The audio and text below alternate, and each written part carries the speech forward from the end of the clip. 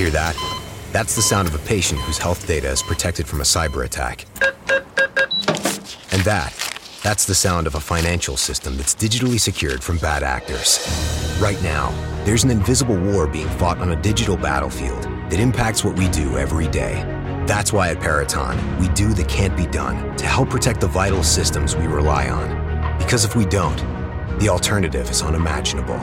Peraton. Membership fees apply after free trial. Cancel anytime. Can I be real for a second? That goal you have to exercise and eat better, you really can do it. But nobody is going to do it for you. And nobody has to, because you can do it if you have the right tools and a community that cares about helping you get results. And that's us, Beachbody. It's as convenient as your TV or laptop, but you need to decide that you're worth it. Let us help you succeed. Here's how. Go to beachbody.com to claim your free membership and start feeling great.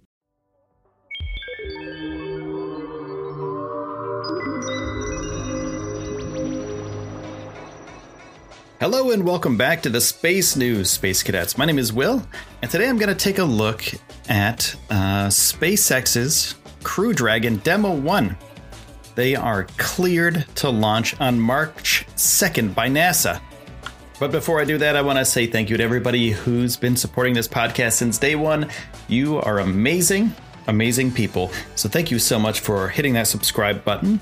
Also for going to patreon.com/Space News Podcast and helping us out financially.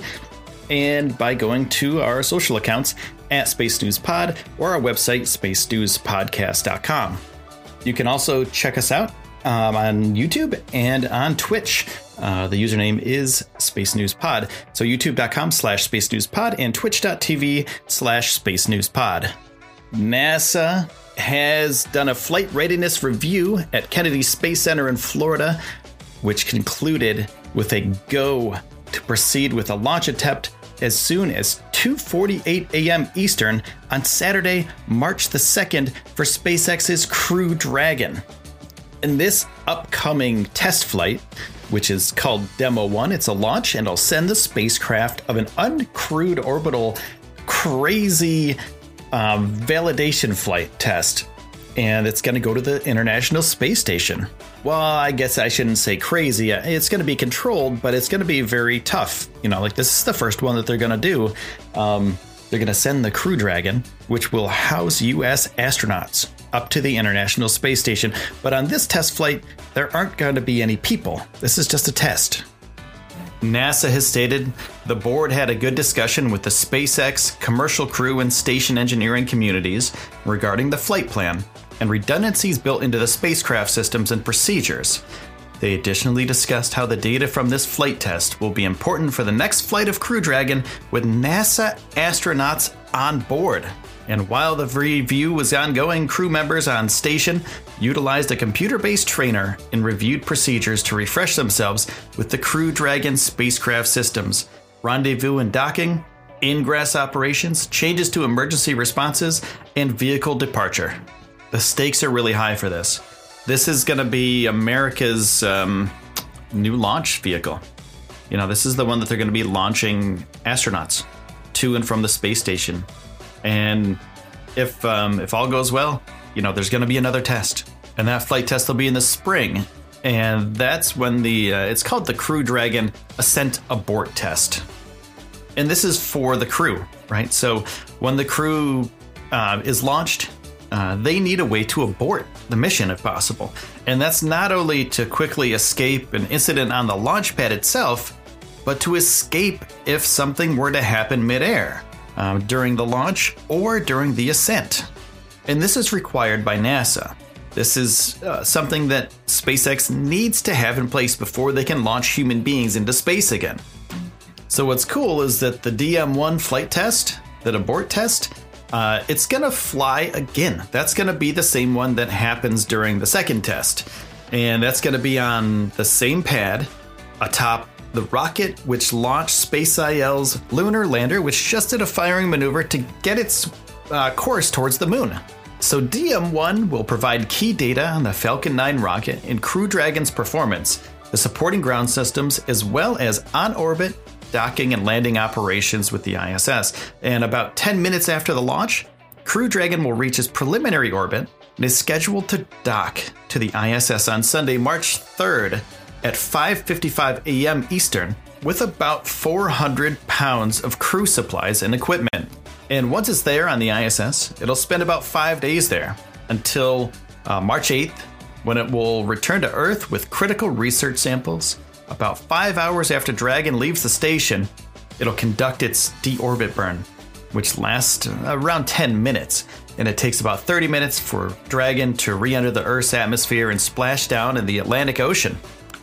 Now, remember when I said there weren't going to be any people on this thing? Okay, so there's not really a person, but there is a suited up dummy that's going to be on Demo 1 mission. And it'll be instrumental in monitoring data for the flight. And is this Starman 2? Is this Starman 2? Or is this the same Starman that was in the Tesla car? No, I don't think so. That thing's really, really far away. So it's not the same guy, but it is going to be a suited up test dummy.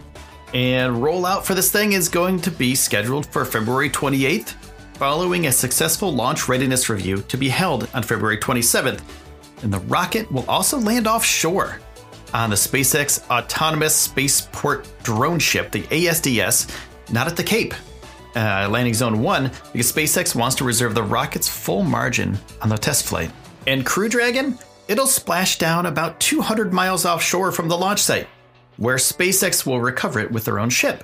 And only after completing both DM-1 and the Ascent Abort test, NASA will give SpaceX the go to fly astronauts from US soil once again to the ISS and beyond. So remember that Israeli lunar lander that I was talking about a minute ago? Well, it completed its first maneuver toward the moon after detaching from its launcher and completed its planned orbit of Earth. The lander will be captured by the moon when the lander's orbit around the Earth takes it into close proximity to the moon, which also orbits the Earth, of course, and after about 2 months, it is set to land in the Sea of Serenity on April 11th. But they have a little problem, right? So scientists and technical staff at Israel Aerospace Industries headquarters were notified of the spacecraft's high sensitivity toward the sun's rays and the star trackers on board. But they're very hopeful that this issue can be resolved on the way to the moon. And Sunday's maneuver toward the moon, it took into account those problems, and the scientists and engineers decided to move forward with the mission. They're not going to let this thing go. We're going to the moon, baby. So with the go-ahead from Mission Control, it turned on its engine for the first time and successfully made its first maneuver toward the moon, just 43,000 miles from Earth's surface. The spacecraft during this maneuver will at some point come within 600 kilometers of Earth's surface as it prepares for its next planned maneuver on Monday night. That's tonight. It's going to happen tonight, and I'll let you know what happens in the next podcast. So what's cool about this lunar lander is that it's going to be the fourth country. Israel's going to be the fourth country to land on the lunar surface. And that's in company of the Soviet Union, United States, and China. And it will be the first space capsule to land on the moon as the result of a private initiative rather than government funding. So this is a big leap forward. I'm going to jump back to SpaceX for a second. During that SpaceX launch, I will stream it live for you guys on Twitch or YouTube. So go to twitch.tv/Space News Pod and hit that follow button right now, or go to YouTube, youtube.com/Space News Pod, and hit subscribe. Also, if you like this podcast, make sure to hit subscribe. Listen every day. I put these things out every day. They're about 10 minutes long, and I really do appreciate you guys listening. So that's it for today, everyone. Thanks, Space Cadets, for listening. This has been the Space News Pod. My name is Will, and I will see you soon.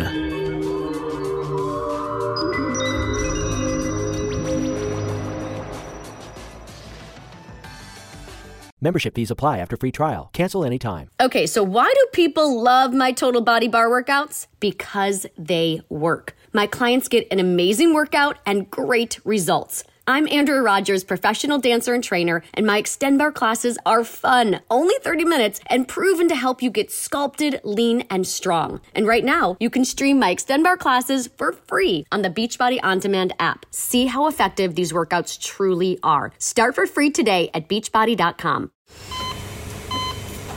Hear that? That's the sound of a patient whose health data is protected from a cyber attack. And That's the sound of a financial system that's digitally secured from bad actors. Right now, there's an invisible war being fought on a digital battlefield that impacts what we do every day. That's why at Peraton, we do the can't be done to help protect the vital systems we rely on. Because if we don't, the alternative is unimaginable. Peraton.